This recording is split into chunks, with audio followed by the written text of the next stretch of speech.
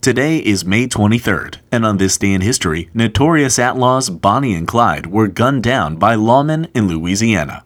Bonnie Parker was 19 years old in 1930 when she met Clyde Barrow, who, at the age of 20, was already a seasoned criminal. Bonnie was immediately smitten, and when Clyde went back to prison later that year, Bonnie smuggled him a pistol during a visit, helping him to escape.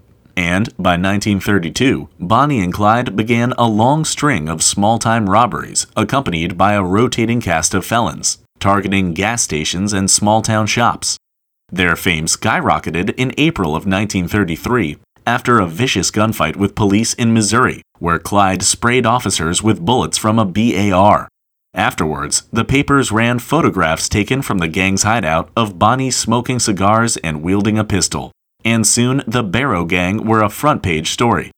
Taking advantage of police jurisdictions ending at their respective state lines, the Barrow Gang went on a crime spree across the American West, robbing banks, stores, and gas stations, and killing 13 people, including 9 police officers.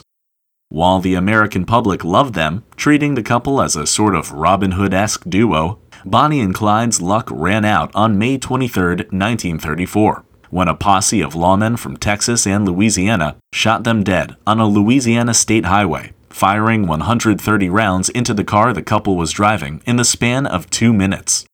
Bonnie and Clyde went down as some of the most famous criminals in U.S. history and continue to live on in pop culture today.